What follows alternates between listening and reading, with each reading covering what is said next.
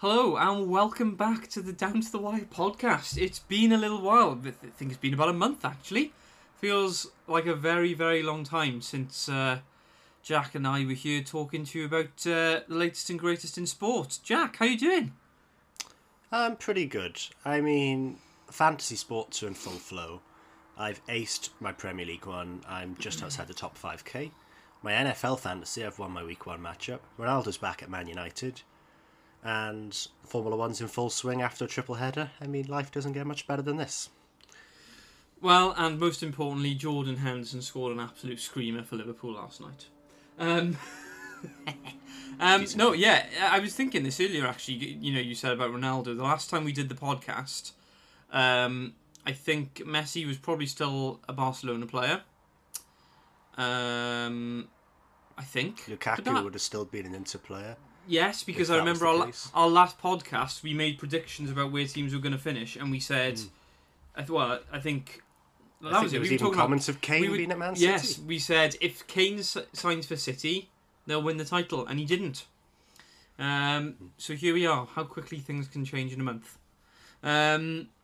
Anyway, today we're talking F1 because we've had our little break. F1's had its little break, and they were back with a triple header after their little break.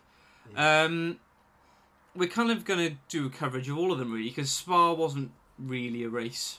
It was a non-starter. Technically, hey, very good, very good. It was technically a race, but really it wasn't a race.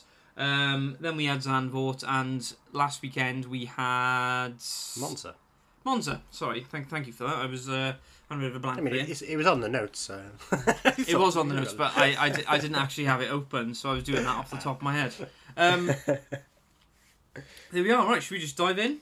Let's do it. Right. Spa was 2 laps. Next race. Yeah, I mean, the reason we didn't do a podcast after it was purely because it was like there's nothing to say. It had just been, it rained.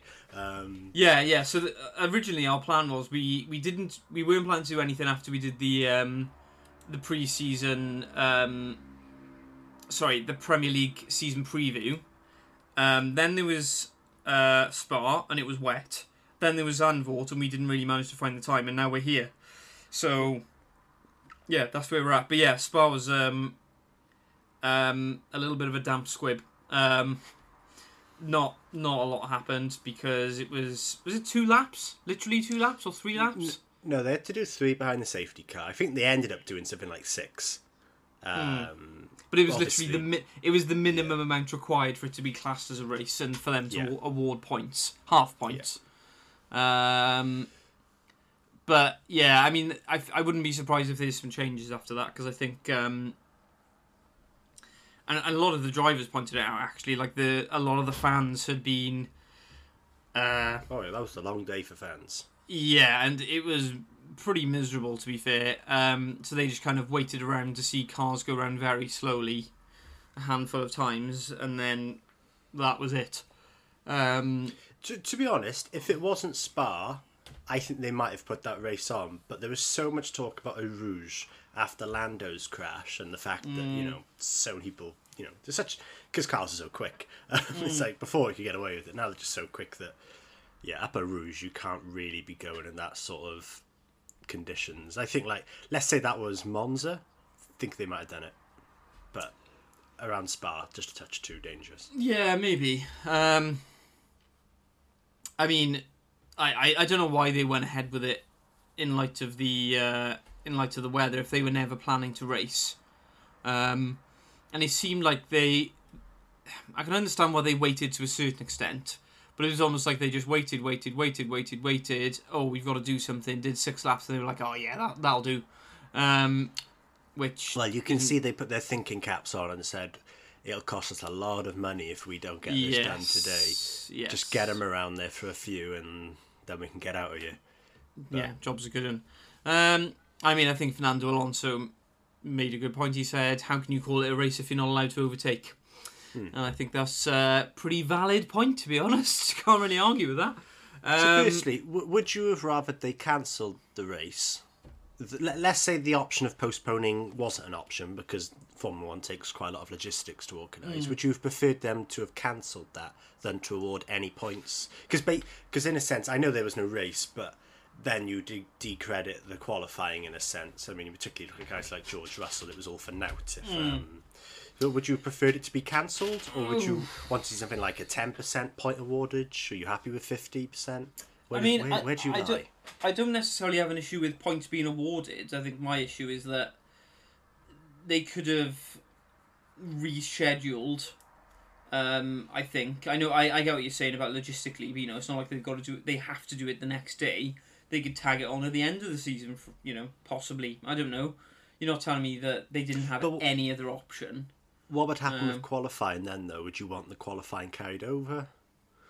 A fresh qualifying? No, I would say just do a fresh qualifying. I know that's brutal in terms of for George Russell, but it's brutal for everyone. You think about a guy like Verstappen. It's such a long circuit. You got to nail it, and it's like, I think there's a lot of you could be aggrieved both ways. I feel like because obviously this is probably one of the worst outcomes because you've basically just not bothered. You've gone we're just. Well, it's the bare minimum, isn't it? It's literally the bare minimum in order for points to be awarded and for it to be classed as a race.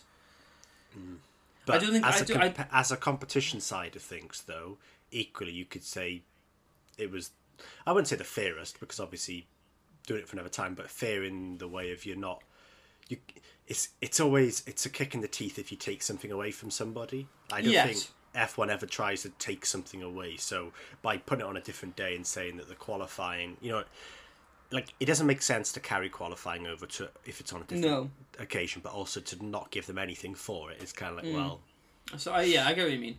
I mean, I suppose I think the issue is more from the fans' perspective. Rather than the points being awarded and whether it's a race, etc. As in, like, the fans have paid very good money to go and watch a race, and they've watched less than 10 laps of cars driving around behind other cars very slowly, and I imagine they probably got refunds or some because there was a lot of talk I'm about sure they did. Afterwards. I'm sure they did, but still, as in that's not. I think. Yeah, I don't know. I'm a little bit jury's out. I mean, it's a bit of a. You'd have liked them to do it a different day. Ideally, I think. I mean, I don't know what the logistics are, but I feel like. Basically, my thoughts are that they waited so long. You were looking at it and going, "This is never going to dry up," and then they just waited, and then they did like 6 laps, and they've They may not have meant for it to be like that, but it feels like they've literally done the bare minimum, like you said, just kind of go, right, that's done, on to the next one. So, yeah, a little. I can understand both sides, though. I don't think there's a right or wrong. I think it's a bit of a lose-lose either way, ultimately. Fair. Good result for Russell, though. Oh, well, yeah, he wasn't going to finish second, had they not put that race on that day. So, yeah. Phenomenal for Williams. Although I gotta say, I reckon, as much as he's really glad he's got a second in the Williams, I bet it doesn't really feel like a podium for him. Oh no, it's probably a bit of a feels like a little bit anticlimactic. Yes, definitely. 100%. Yeah. And that was Spa pretty much. There's not a lot else to say about Spa. It was wet. So that one was bad for the fans. Then we went to race 2 in Zandvoort, and that was probably the most electric I've ever seen a race in my life. It looked insane. Yeah, it was bonkers.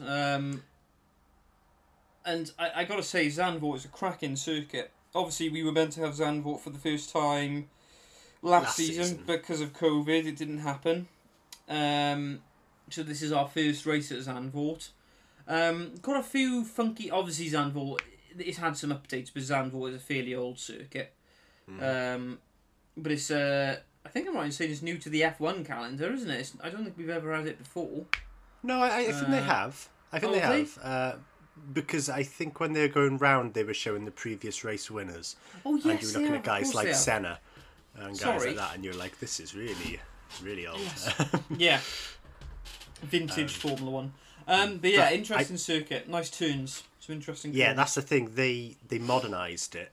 But they're not modernised in the way where they made it really boring, like all the Tilke tracks, but rather they adapted it to make it more entertaining. Because I think everyone knew you weren't going to be able to fit 2 Formula 1 cars around the whole circuit. So they went, no, let's make this banked turn where you can have something like 5 different driving lines, which all are pretty much as good as each other, or good overtaking opportunities. And it was, I mean, lap 1 was just insane. It was just cars all over the place, and it was just like, it was like go-karting. It was incredible.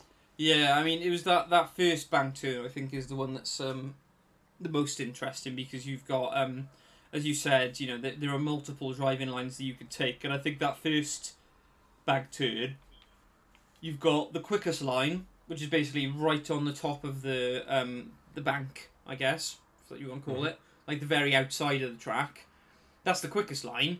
But if you're a car following, the shortest line is the inside line. So if you can kind of make that stick, but it made some very interesting in qualifying and interesting in the race, because you had drivers kind of testing things out and putting their cars in.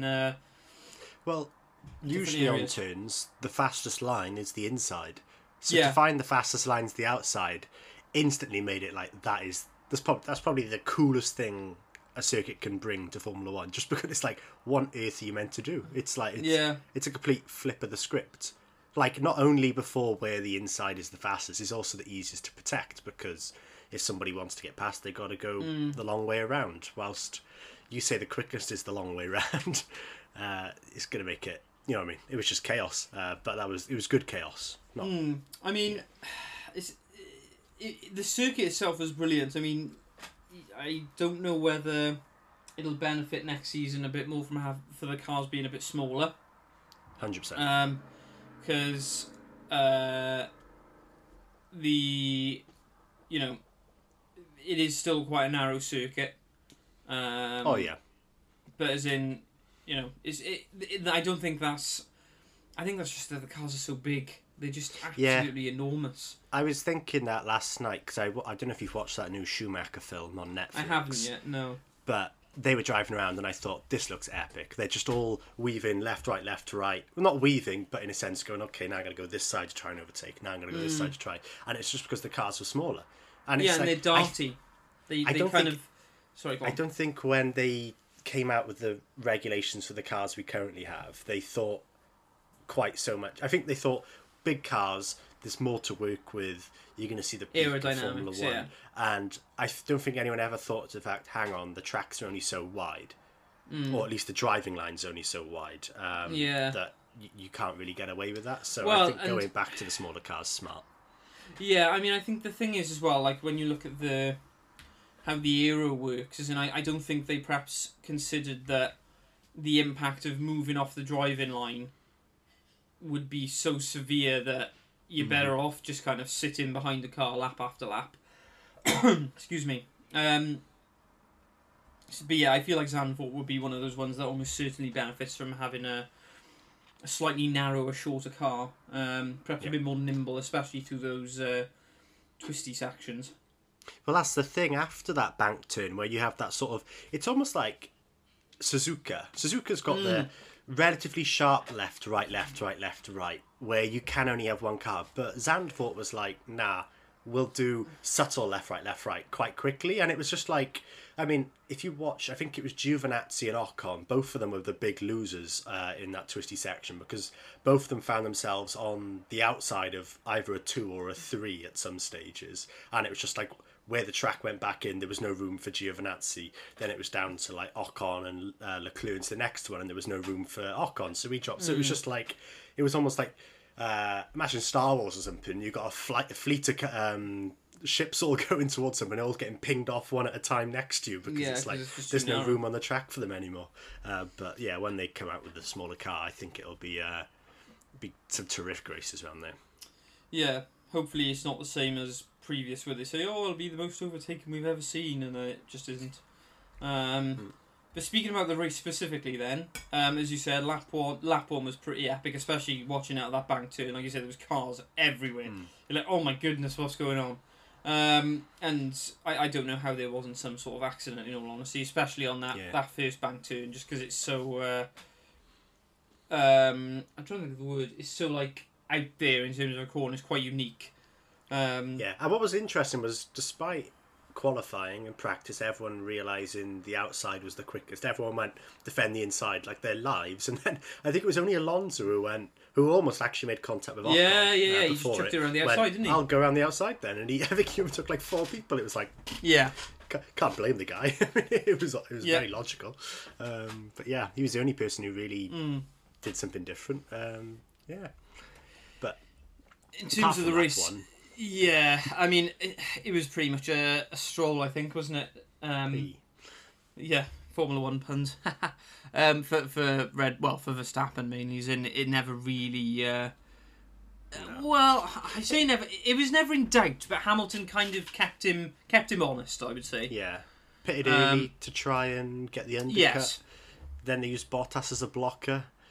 Which, to be fair, did bring about a 4-second gap down to less than a second when he let Hamilton and then Hamilton's tyres just went off, didn't they, at the end? So he was kind of just doing his own thing. Didn't they pit him onto the hards and Verstappen pitted onto the mediums? Or was that Monza where that happened? No, it was definitely Zandvoort. I'm pretty sure Hamilton got pitted onto a set of tyres which he just probably didn't need. Whilst, possibly. Verstappen just looked fine. Oh no, it might be the other way around. I think Verstappen was on the hards, Hamilton was on the mediums, and the mediums were never going to do it. And I think they're pointing that out throughout the race, the commentary team. But yeah, I think they tried the medium to see if they could get so much speed that they could overtake Verstappen and hold him behind, hopefully. But Verstappen, I think with the Dutch crowd there, I mean, it was a rave pretty much for most of the race. Yeah, it was. But, the flares going off, proper good. I feel like that race kind of summarised how Mercedes have been for a big chunk of this season, to be honest. In terms of, I feel like they have to perform... Well, Hamilton has to perform at his absolute maximum in the car, and tactically they have to try and pull out all of the stops just to be close. And even then, you could argue that at the end of the race, it wasn't really that close.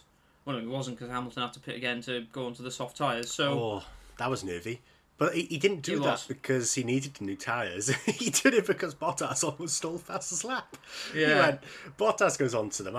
To be honest, I couldn't understand that from Mercedes. He said it was precautionary, and to be fair, he did have like a 40-second gap on. I think it was Gasly. But it was like, you put him onto the softest, what did you expect he was going to do? Yeah. And he set 2 purples, and even though the third sector was a yellow, he was like, it still was a distance quicker. It was when he was going around, and I think it was Croft. He said, is he going to do a fast lap? And then Jenson Button was in commentary. He was like, oh no, he's just in a purple sector 1.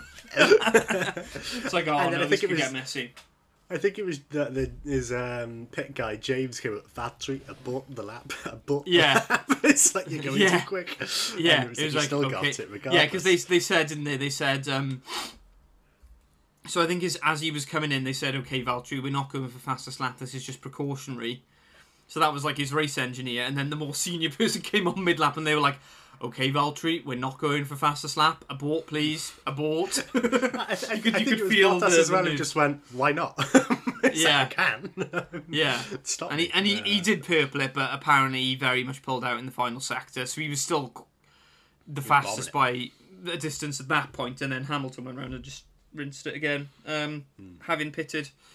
But yeah, that not a massive amount to say about Zandvoort, really. In all honesty, it was. I think Sergio Perez and Alonso, I think, were the only 2 people who really found alternative driving lines to get past people. I mean, Perez was overtaking everybody pretty much. He was. I feel like I think I'm right in saying that somewhere he said though that like he was pretty much on the limit.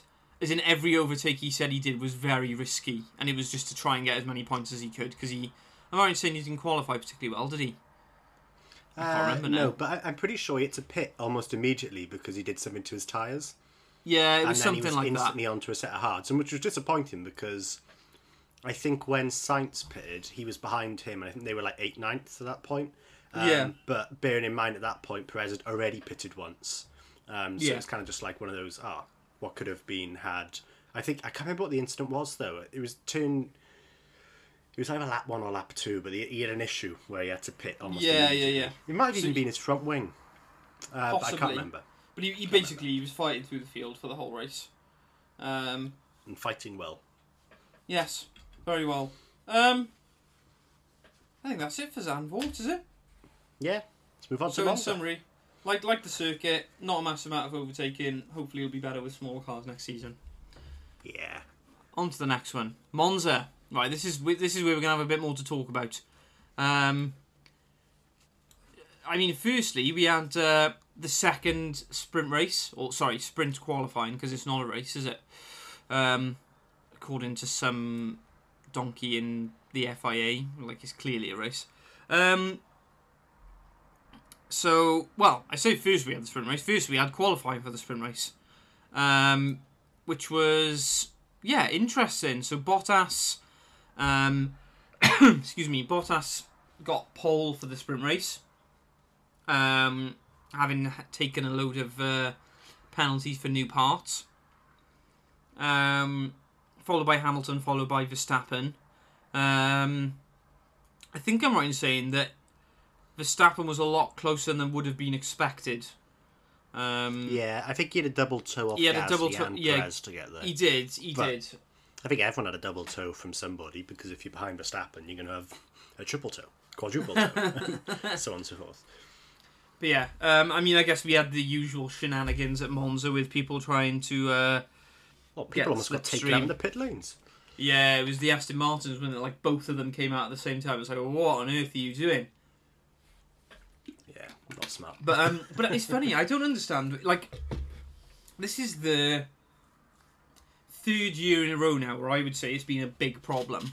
Because the year that we went to watch, I think, was the first year that I'd really noticed it. Because that was the year where they all kind of like were trying to get the toe. That was the year that Hülkenberg went straight on at the chicane. Just to lock up and be at the back. Yes, and then they kind of got like 2/3 of the way around the lap, and they were like, "Sugar, we're not going to get around quick enough to start our fast lap." So they all just like the thing bombed is, it. I think the fast guys all realised that by the first turn. They said, we've got to actually get there. And I think it was guys like Leclerc trying to push their way through, but they were getting blocked. Because there were just so many of them in front of them. So it's just like, it was never going to work. I don't know what they changed in the rules to stop that, but basically it just became a race out of the pits instead. I think they changed the minimum lap time. Sorry, the maximum lap time. As in the maximum amount of time you can take to do a lap without being penalised. But still, like, it's the same every year, because it's just quite similar to what happened at Azerbaijan, really, to be honest. As in, like, you saw, Leclerc get up into the top 3, where realistically, if he doesn't have the toe, he's probably not even in the top 5. So, and I don't really know how you can resolve that, because it's so powerful. As in, well, just look at Verstappen. I think Verstappen, when they were looking at all of the times, Verstappen's time was probably worthy of about 6th. And then because he had the double toe, he ended up 3rd. Well, that's huge. As in, that's a significant jump. So, when you're going to have that sort of impact, I guess you're going to have people queuing up and being a bit cutthroat in the pits. Yeah. Well, it's the thing is, you can't blame teams for doing it. No, of course not. They're all trying to get an advantage. Yeah, you don't purposely hinder yourself, because there's no point. So really, you don't get points to find a way to exactly. Yeah, you don't get points for being polite in Formula 1, unfortunately. No. But yeah, they need to have some sort of regular... I don't know how they would do it, but they need to do something, I think. So yeah, that was qualifying. Then we move on to the sprint race. And I guess the biggest talking point would be that Hamilton dropped down like a stone. Had an absolutely shocking start off the line. And I think, like, when you watch it back, it was in that kind of second phase. He kind of bogged down. And then in that kind of second phase of the start, like, he was just swamped. I think he had Gasly one side, he had Leclerc the other. And he just couldn't... He was very lucky Gasly didn't overtake him as well. Yeah. He was I can't remember what happened. I think, he lost his front wing from somebody. I think he took damage, didn't he? So somebody... Yeah. He was alongside Oh, Hamilton. it was Norris. I think he Yes, kept the that back was of it. Norris's car. And then then his through the wing- It was pretty innocuous, but it knocked it down one. I think he hit it one side, which caused the other side to And drop then it to the fell floor. into the And wheels. it just went under him, and he went spearing off straight at the turn. Yeah. So after the sprint race, we had Bottas on pole, but then he had to take all of his penalties, which dropped him to last. So basically, you had Verstappen on pole, followed by Ricciardo and Norris, followed by Hamilton. Before we move on... No, I said Verstappen, didn't I? Oh, did you? Oh, I thought you just went Bottas to Ricciardo. No. So Verstappen, Ricciardo, Norris, Hamilton. Before we move on to the race itself, now that we had the first sprint qualifying at Silverstone, so I guess there was a bit of novelty there. We've now had the second one at Monza. What are your thoughts now that we've had it? You know, the novelty is worn off a little bit. What are your thoughts? The outcome of this sprint race was a good one, but I think, I can't remember who, but somebody put on Twitter that a sprint race is the equivalent of football trying to introduce a 20-minute game, hoping for a 5-4 result. People aren't going to change the way they race or play football if it was a 20-minute game, just to appease the rule makers. That a race finds its ebbs and flows naturally. You can't force them by decreasing the period of time, especially in a sprint race where it's not really worthwhile taking risks because it basically is just a glorified qualifying. But yeah, I still don't think I'm in favour of them. I like the idea of including something which means that you can get more variation in starting positions and results, but by and large I don't think it added anything. No, after Silverstone I was a little bit jury's out. Now I've come to the conclusion that in terms of using it as a tool for qualifying, I don't like it. I think it's a bit gimmicky. I kind of agree with what you said in that it led to, you had the two McLarens on the front row, which had you not had the sprint race, you wouldn't have had them as high up. Equally, had you not had the sprint race, you would have had Hamilton dropping down the grid on race day, which I think would have also made for a bit of drama. It would have, but in a sense we did get 20 laps of what that was, and he couldn't overtake, so we just had 30 more laps of it, and unless Hamilton tried an early pit or something, all that really would have happened was meant that if there wasn't a sprint race, Bottas would have been at the back, Verstappen would have won it by a landslide probably, and Danny Rick and Norris would have finished third and fourth. But you say we saw Hamilton just stuck behind the McLarens, and that's true, but because of the length of the sprint race, there's no strategic advantage to pit in, because you're never going to make it back up. Whereas in a race where you've got an extra 50 odd laps, for example, Mercedes could have gone, right, plan B, we go really fast on the tyres that we're on now, pit early, and then go for the hards at the end of the race. So you do like a short first stint and a long second stint. Well, I think Mercedes tried. No, it was the McLarens that tried that. One of the reasons they got ahead was that they started on the soft in the sprint race, whilst everyone else started the medium. So exactly. You did still get those variation, but what I mean just wasn't powerful enough. Yes, and I guess what I'm saying is I agree with you in that if you look at what happened in the sprint race, there's an argument to be said that in the actual race, how do you know that it would have turned out any different? Well, you don't know, but as in at least you would have had the potential variation of pit strategy, whereas in a sprint race it's just not worth the time because it's so short, you're never going to make that time back up. But I think that's a minor point really, as in I don't know, I still feel that the sprint race is a bit gimmicky, and I think because it's only for qualifying, as you said, like for a lot of drivers, unless you have a stinker in the the qualifying for the sprint race, if that makes sense,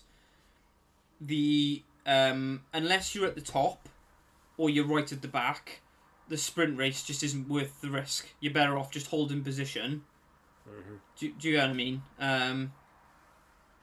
So yeah, because all we've seen from two sprint races is the first one, Perez had an incident which put him at the back, and in the second one, Gasly had an incident which put him at the back. Yeah. Apart from that, it's like in a sense, you could have 10 sprint races. All that'll happen is you'll keep having one person drop to the back or something like that. And it doesn't create more racing. It just means that someone's going to be the unlucky guy that falls to the back every time. Yeah, someone gets involved in an incident. I think like in Silverstone, Alonso just went on an absolute charge. And I'm sure somebody went on an absolute charge in Monza, but I can't remember who it was. But yeah, as in you're talking like 2 drivers of 20 odd. And as in, is it really worth... I don't know, I can't help but feel that it makes the initial qualifying just pointless. It just makes it irrelevant. It does just make it irrelevant. Because you're qualifying to get an order for the qualifying for the race. Equally, it does mean you have qualifying on Friday, sprint race Saturday, race Sunday, which is quite nice, to be fair. I'm not going to lie, it was pretty cool coming home from work on the Friday to have a bit of Formula 1 on the TV.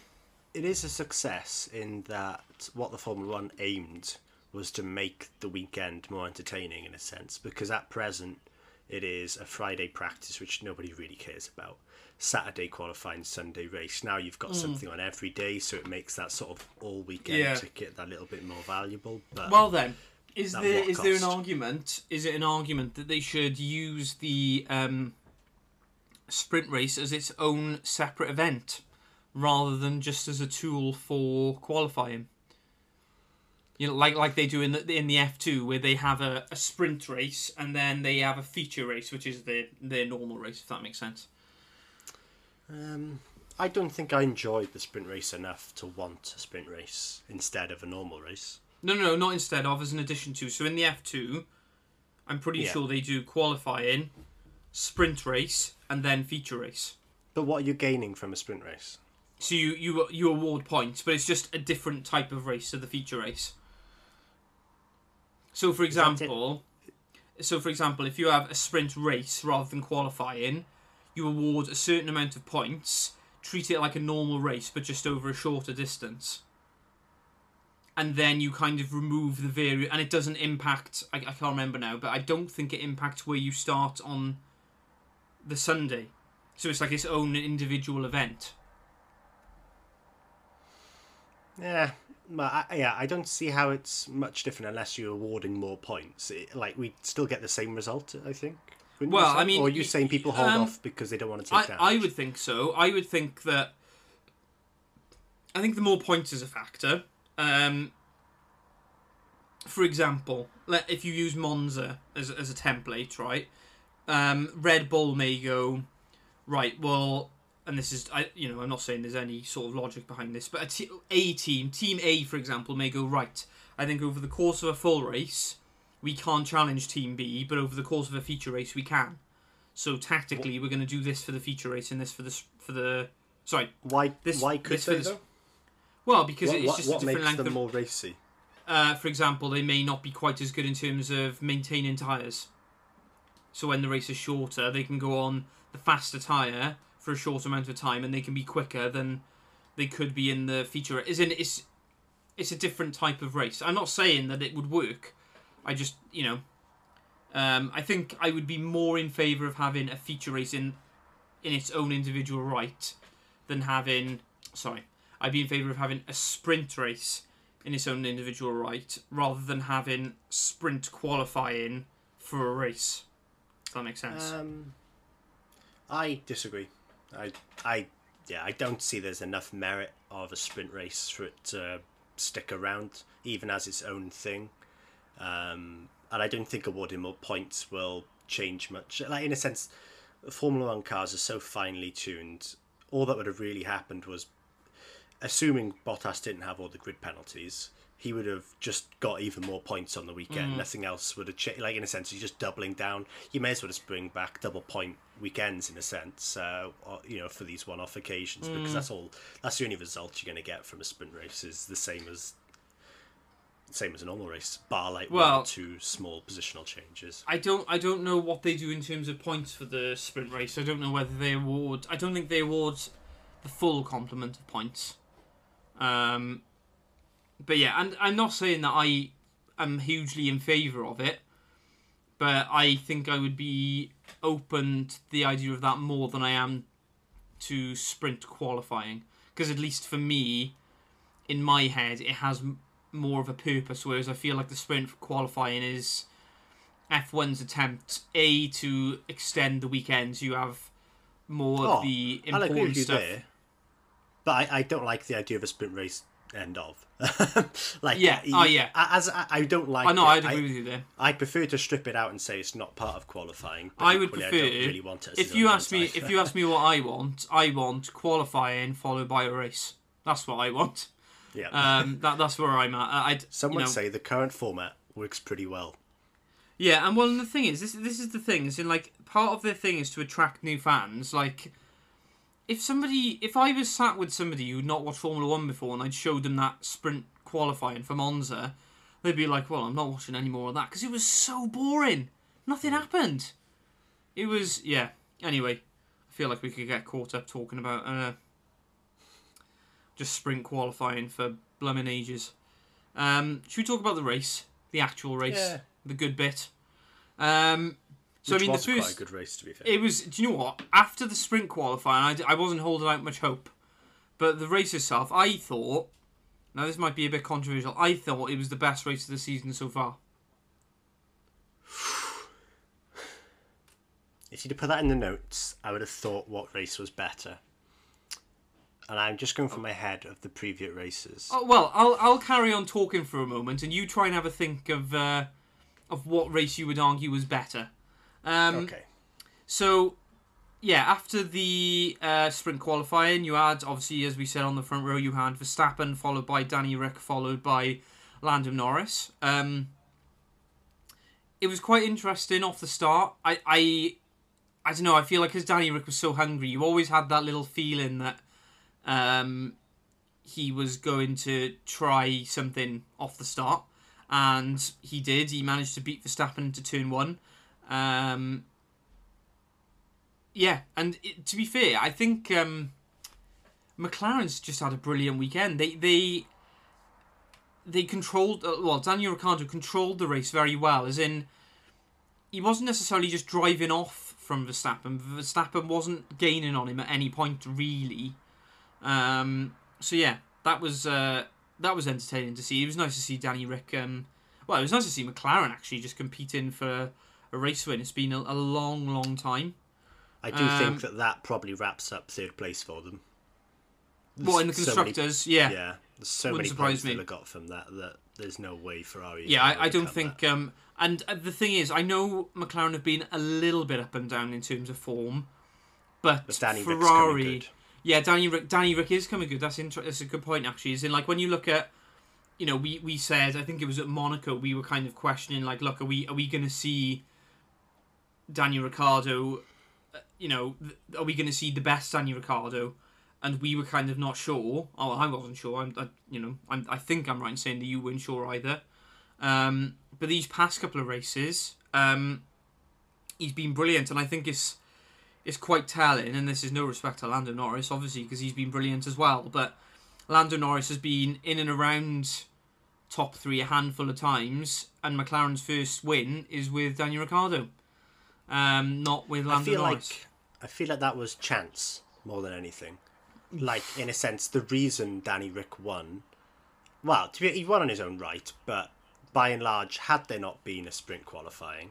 Yes, I do agree. It would have been either a Mercedes... Like, he needed Bottas off the grid penalties, he needed a Hamilton-Verstappen crash. Really, but, he was ahead at that point. But in a sense, had there not been the sprint qualifying, in a sense, it would have just been Verstappen anyway. That's true, that's true. So I think that's the same for all race winners that haven't been Hamilton or Verstappen. They've Something's happened. Something's happened to at least one or both of them. Well, it's usually just one, but I agree with you on that. I do think, though, I agree with you in terms of the sprint qualifying, as in if you have Hamilton at the front from the start of the race, I think there's an argument that he might well have just driven off. But in terms of the race itself, I think even if Verstappen and Hamilton hadn't have became well acquainted, I think Ricciardo would have won anyway. I really do. Hamilton wasn't. Yeah. He was struggling to get past Norris, he did eventually after. I think it was around the pit stop time. He did eventually, but as in he was stuck behind him for a long time. And I would say that Ricciardo was probably lapping a bit faster than Norris had been throughout the race. So, because I think there was that period towards the end, wasn't there, where they kind of said to Ricciardo and Norris, they said, right, all out to the end now, don't need to preserve tyres. And Ricciardo just kind of went a little bit. He managed to pull out like a 2-second gap. Yeah, so he was kind of gone. But yeah, sorry, you were going to say something that I kind of interrupted. Can't 100% remember what it was, but it was to do with Verstappen. Okay. I can't remember what it was, so ignore me. What was it? Was it in relation to Danny Ricciardo? Probably was. It when he was following Danny Rick, possibly? Can't remember. Oh, I remember now. Verstappen may have won, but I think Red Bull, not outsmarted, but they thought back to Bahrain, and they thought, we went early last time and messed it up. So I think they are scared to make the jump on occasion. I think if Verstappen was to win that race with Ricciardo where he was, I think he needed to pit first. So before Ricciardo first, because when when Ricciardo did it first, Verstappen was like, well, that's that, because these tyres are gone and I can't get anything more out of them. And I think they needed to have a perfect pit stop, which they didn't. Yeah, and I think they said on commentary, didn't they? They said it very much looked like... So the McLaren pit crew came out, the Red Bull pit crew came out, and they said it was almost like Red Bull went, right, whatever they do, we do the opposite. And I kind of understand that logic, but I agree with you. I think if they really wanted to go for the win, they probably could have done with pitting before Ricciardo and rolled the dice a little bit. And as you say, they could have done with a perfect pit stop, and they ended up having an 11-second pit stop, which is hardly ideal. Human error, I think, is what Christian Horner said after the race, but that happens sometimes. Right, I guess we've avoided it long enough now. We should probably talk about Verstappen and Hamilton getting a bit too close for comfort. He mounted him. He did, yeah. I mean, my way of putting it was kind of the impartial, politically correct way. But yeah, he did basically just mount Lewis Hamilton's car. Did Max Verstappen? Yeah. So for context, Verstappen pitted, had an 11-second pit stop, which dropped him down the grid a little bit. Hamilton pitted, was it the following lap or was it a couple of laps after? It was a couple of laps after because he managed to overtake Norris in that period. Yes, he did. So it was a couple of laps. He actually lost it to then after, but yeah. Yeah, so he pitted a couple of laps after. He also had a slow pit stop, not as slow as Verstappen's, but I think it was about 4 seconds, wasn't it? And they kind of come out. So Hamilton comes out of the pit lane, Verstappen's coming down the straight. They're side by side, roughly going into turn 1, and then going into turn 2, Verstappen's on the inside, Hamilton's on the outside, and then the next thing we knew, they were kind of in the gravel with Verstappen's car resting on Lewis Hamilton's head. Wow. And to be honest with you, when I saw this, I was like, "Oh my goodness, this is literally Senna and Prost." Like, it was like when I watch it, I was like, it's like watching it. It's weird. Anyway, sorry, go on. Well, I was going to say, I've got up document 64. Document 64 of the FIA, I don't know what you'd call this, document management thing. And this is basically a description of what happened and why they've awarded Verstappen a 3 grid place penalty. And the way they've described events was, car 44 was X'd in the pits, car 33 was on the main straight. At the 50-metre board before turn 1, car 44 was significantly ahead of car 33. Car 33 is Verstappen, car 44 is Hamilton, probably should have said that. Car 33 braked late and started to move alongside car 44, although at no point in the sequence does car 33 get any further forward than just behind the front wheel of car 44. So that's how they've described the sequence of the corner. Okay. Which, to be fair, I can understand based on what their description is there, what they are saying, but they are describing turn 1 as the chicane. They are not calling it turn 1 and 2. They are calling turn 1 the chicane. And from that, I can understand what they are saying. They are saying that Hamilton was ahead going into that corner. Verstappen's tried something, hasn't pulled it off, and has mounted him. So, because Hamilton was ahead, that's Verstappen's fault.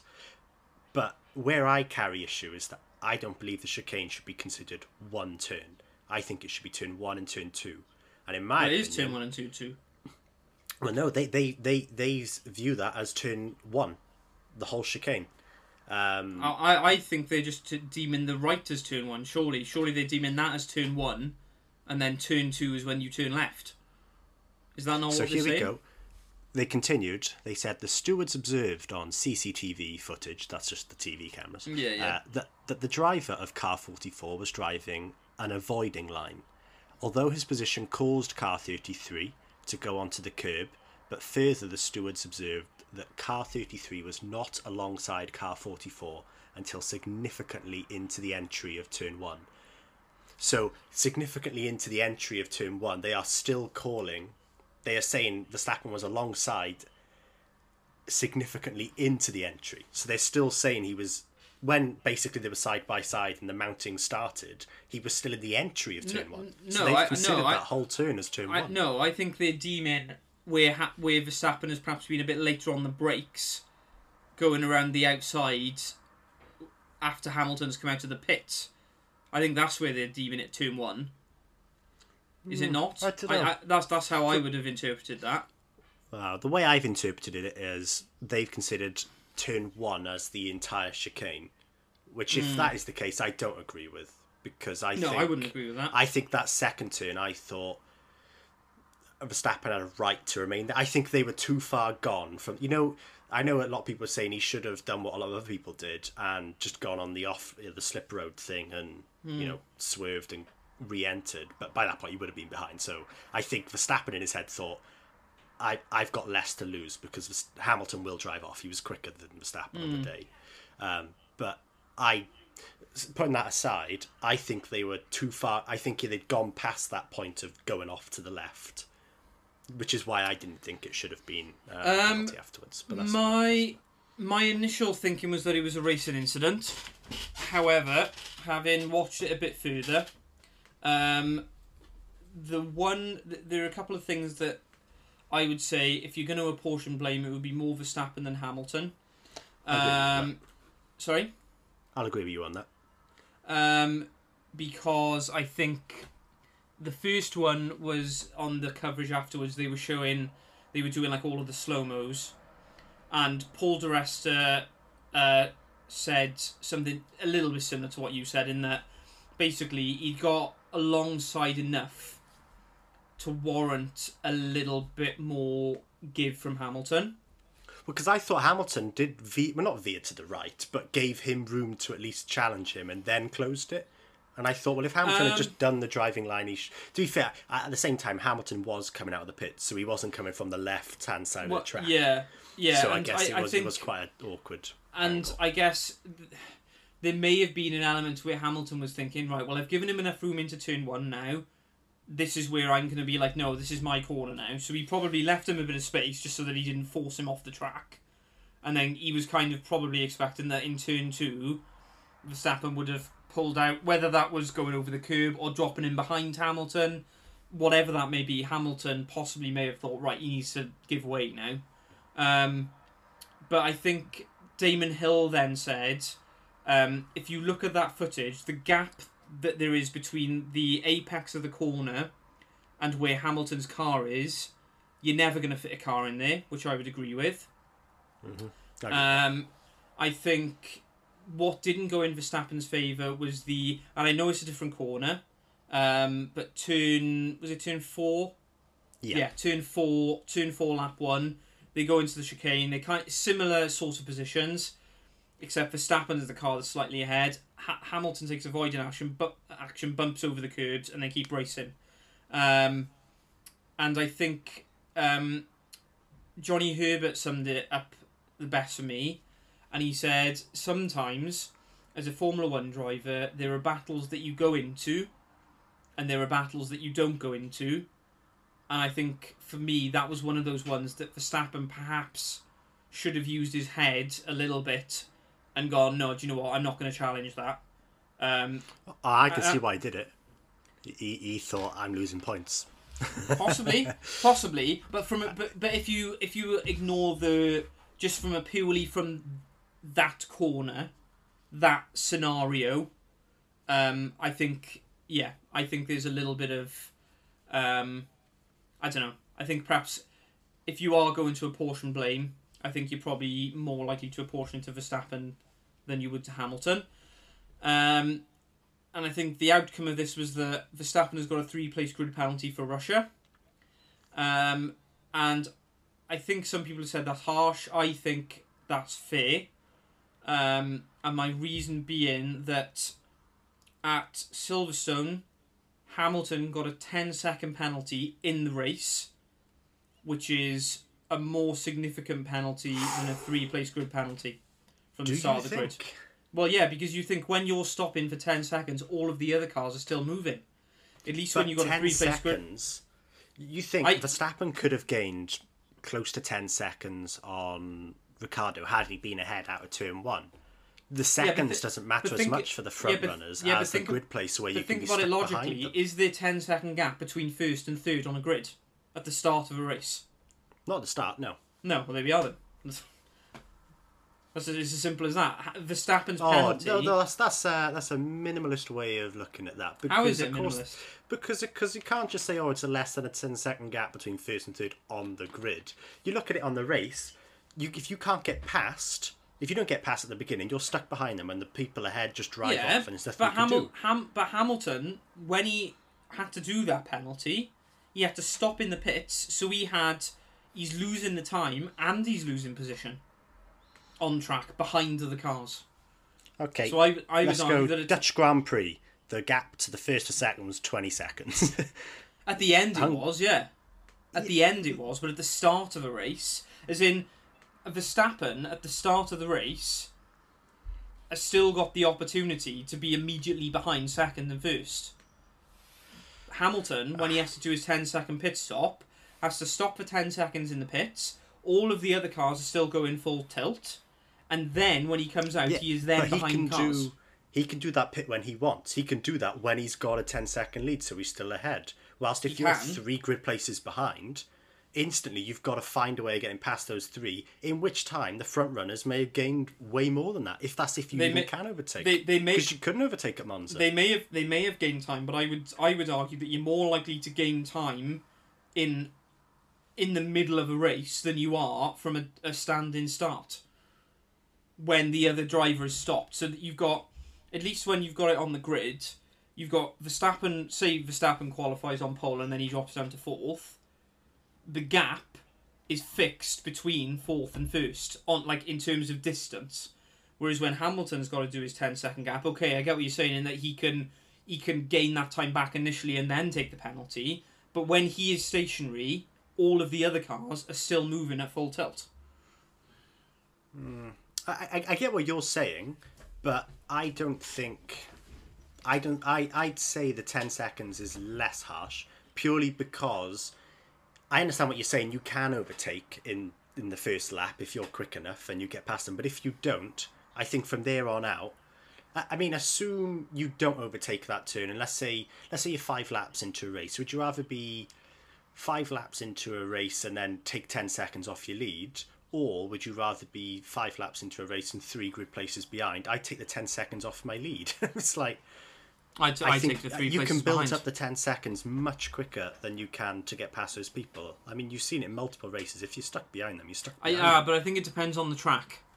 It does depend on the track. It does depend on the track. And I in think Russia, there's very many tracks that favour the 3 grid place penalty. I mean, I still think that... I would argue that I'd rather have a 3-place grid penalty. Well, here we go. Perfect example. Valtteri Bottas started at the back of the grid and ended up 3rd.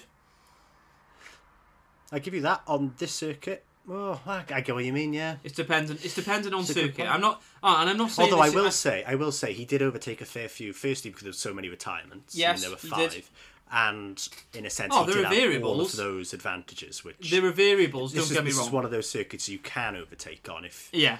And ultimately, when you're up with the front runners, it is a lot harder. I mean, he didn't manage to overtake once he got up there, which was the telling thing. Yeah, I mean, ultimately, the bottom line is a penalty, so you're never going to have a good penalty, are you? As in, it's always going to hinder. I guess what I'm saying is ultimately is that it was the leanest. I think it's the lightest penalty they can give. I think. Well, the thing is, that's the thing. I don't think it was worthy of a penalty, personally. I think it was more Verstappen's fault than Hamilton's, but I wouldn't have said... I still think that was a racing incident.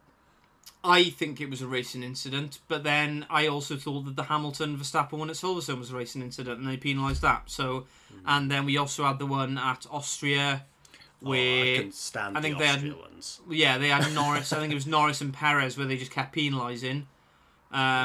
So, I mean, ultimately, they're being consistent, aren't they? So, that's kind of where I'm at. As long as they're consistent, you can't really ask for much more than that. I would say either it's a racing incident or, depending on your view, I don't know. See, I keep flicking between the two because there's a part of me that thinks, it's racing and you don't always have to penalise when two cars go off. However, there is a part of me that thinks Verstappen is quite quick to say, "Oh, you didn't give me any space," but then at lap 1, turn 4, he literally does the same thing that Hamilton did to him, and Hamilton has to take evasive action. So there's a part of me that thinks that it's like, I would say the difference, though, at that turn was the manner in it happened, in a sense. Verstappen was the car on the outside going into turn 1, and he was coming across the turn, in a sense, so the person on the inside didn't have anywhere to go, whilst at turn 4, Verstappen was the inside, so in a sense, the car on the outside at least, had an alternative. He could be squeezed, but there was definitely something to do about it. That was what I was sort of, But do you not just think there's an element that... So what you're saying is that for the first lap incident, Verstappen was on the left, Hamilton was on the right, but then the chicane is left-right. And then it just flipped for the first one, which is right-left. Well, no, because what I'm saying is, so Verstappen, I'd say he was more ahead, but he was the car that was ahead, at least, towards it. But he was the car on the inside. So he was dictating the line, and he was the inside. So in a sense, if there's no room for Hamilton, he could at least go behind or go off. Whilst for Verstappen, because he was on the inside of that one where it was Hamilton coming, who was the sort of car that was more ahead at the start of it. In a sense, there was nowhere really for him to go. But at what point are you deeming inside? Because if you think of turn 1, if Hamilton's on the right of the track, then technically going into turn 1, he is on the inside. And at that point, before you reach turn 2, that's where Verstappen should give up, not when you're going into turn 2. Do you get what I mean? As in, like, if you think about turn 4, you had Verstappen on the left-hand side of the track, drifting across to the right before reaching turn 5, which is the exit of the chicane. Hamilton probably would have done the same. Turn 1, he was on the right-hand side, drifting to the left, but Verstappen kept his car there. So what really should have happened, I think, is Verstappen should have gone over the sausage curb to the left before they reached turn 2, which is what Hamilton did on the first lap. Okay. Maybe. Yeah, but that's what I mean. And this is why there's a part of me that thinks. Let me put it this way. I think had we not had that incident, it wasn't an incident. Had we not had that on turn 4, lap 1, where Verstappen pretty much did the exact same thing that Hamilton did, I would possibly go, it's a racing incident.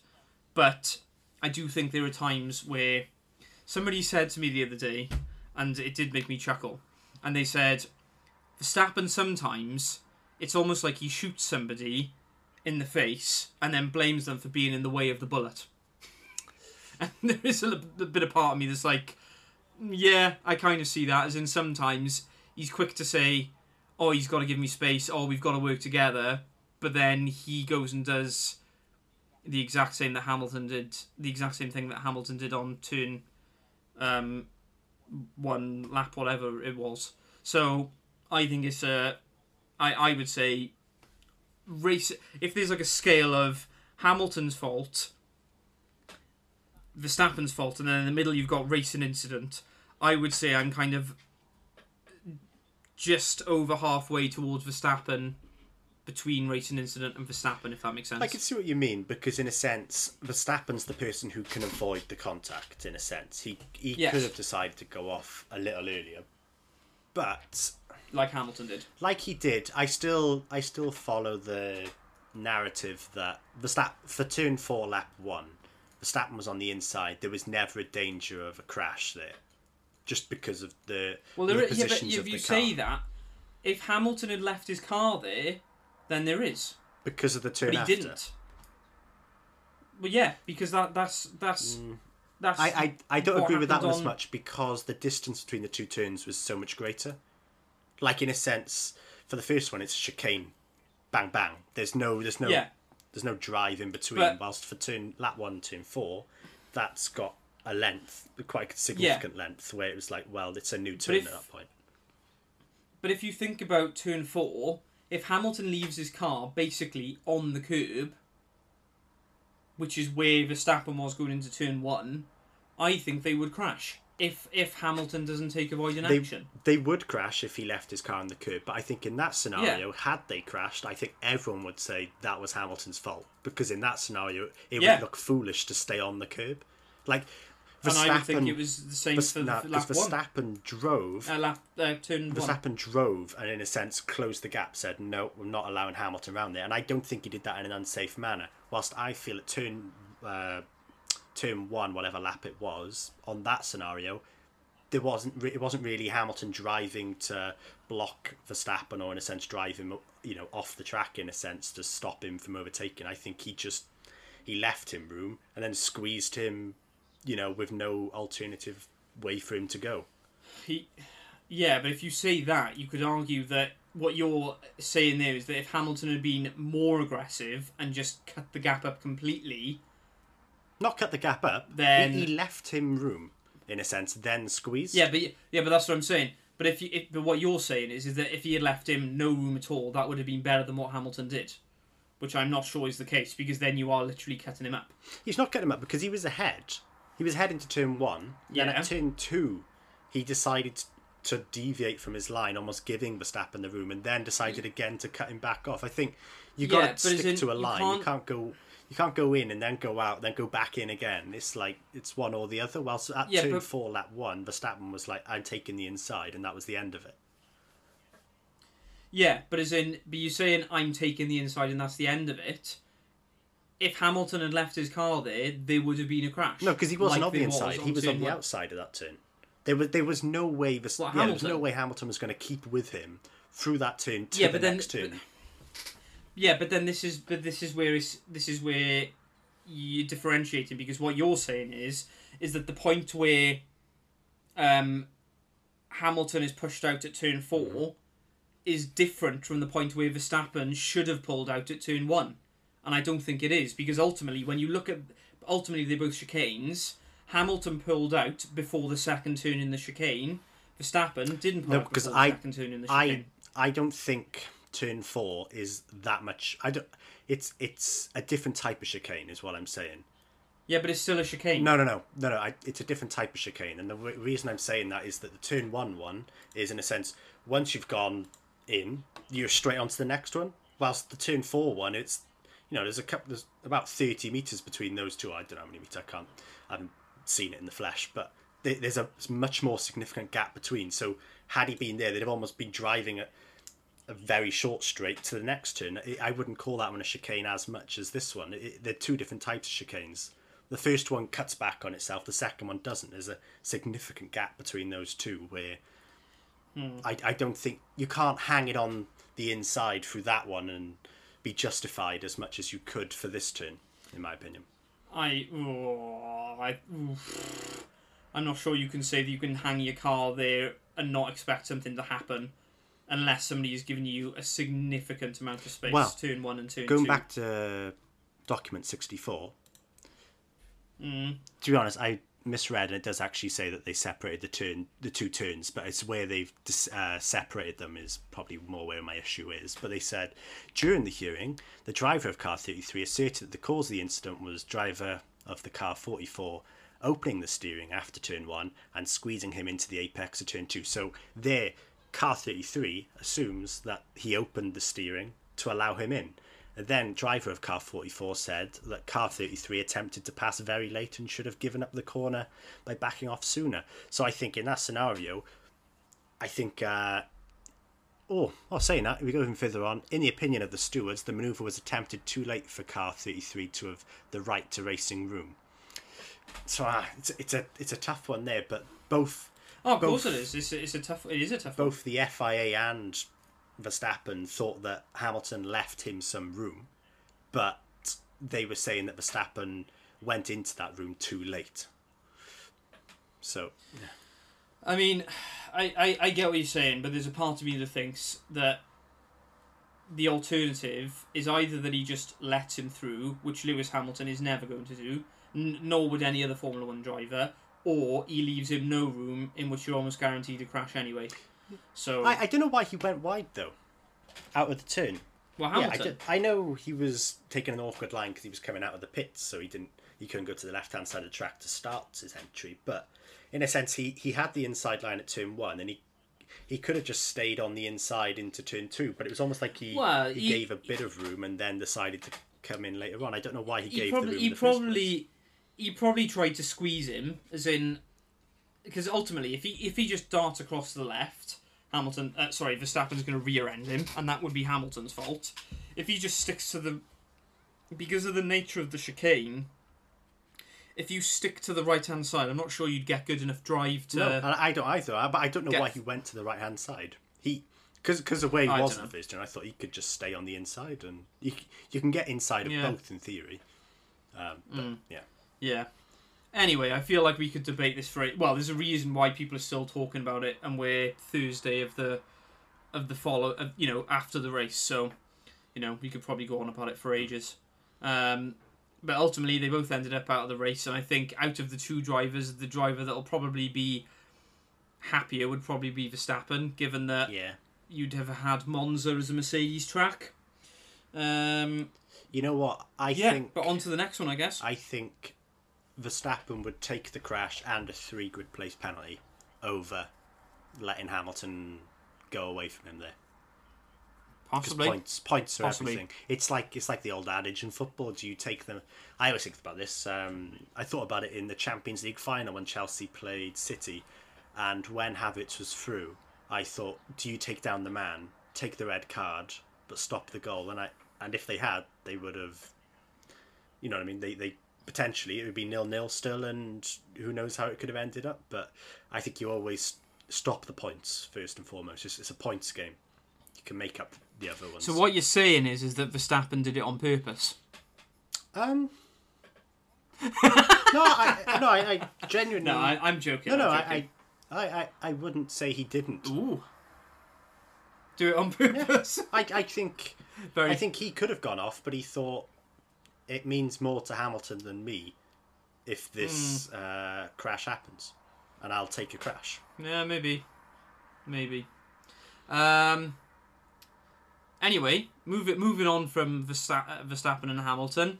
So yeah, the race finished. Danny Rick in first, Lando Norris second, Bottas third. Which, just saying, a third place finish for Bottas is insane considering he was at the back of the grid. I did feel quite bad. I know he had Perez, the new engine and stuff, because that was a 5-second penalty for an instant where the FIA could have said give the position back.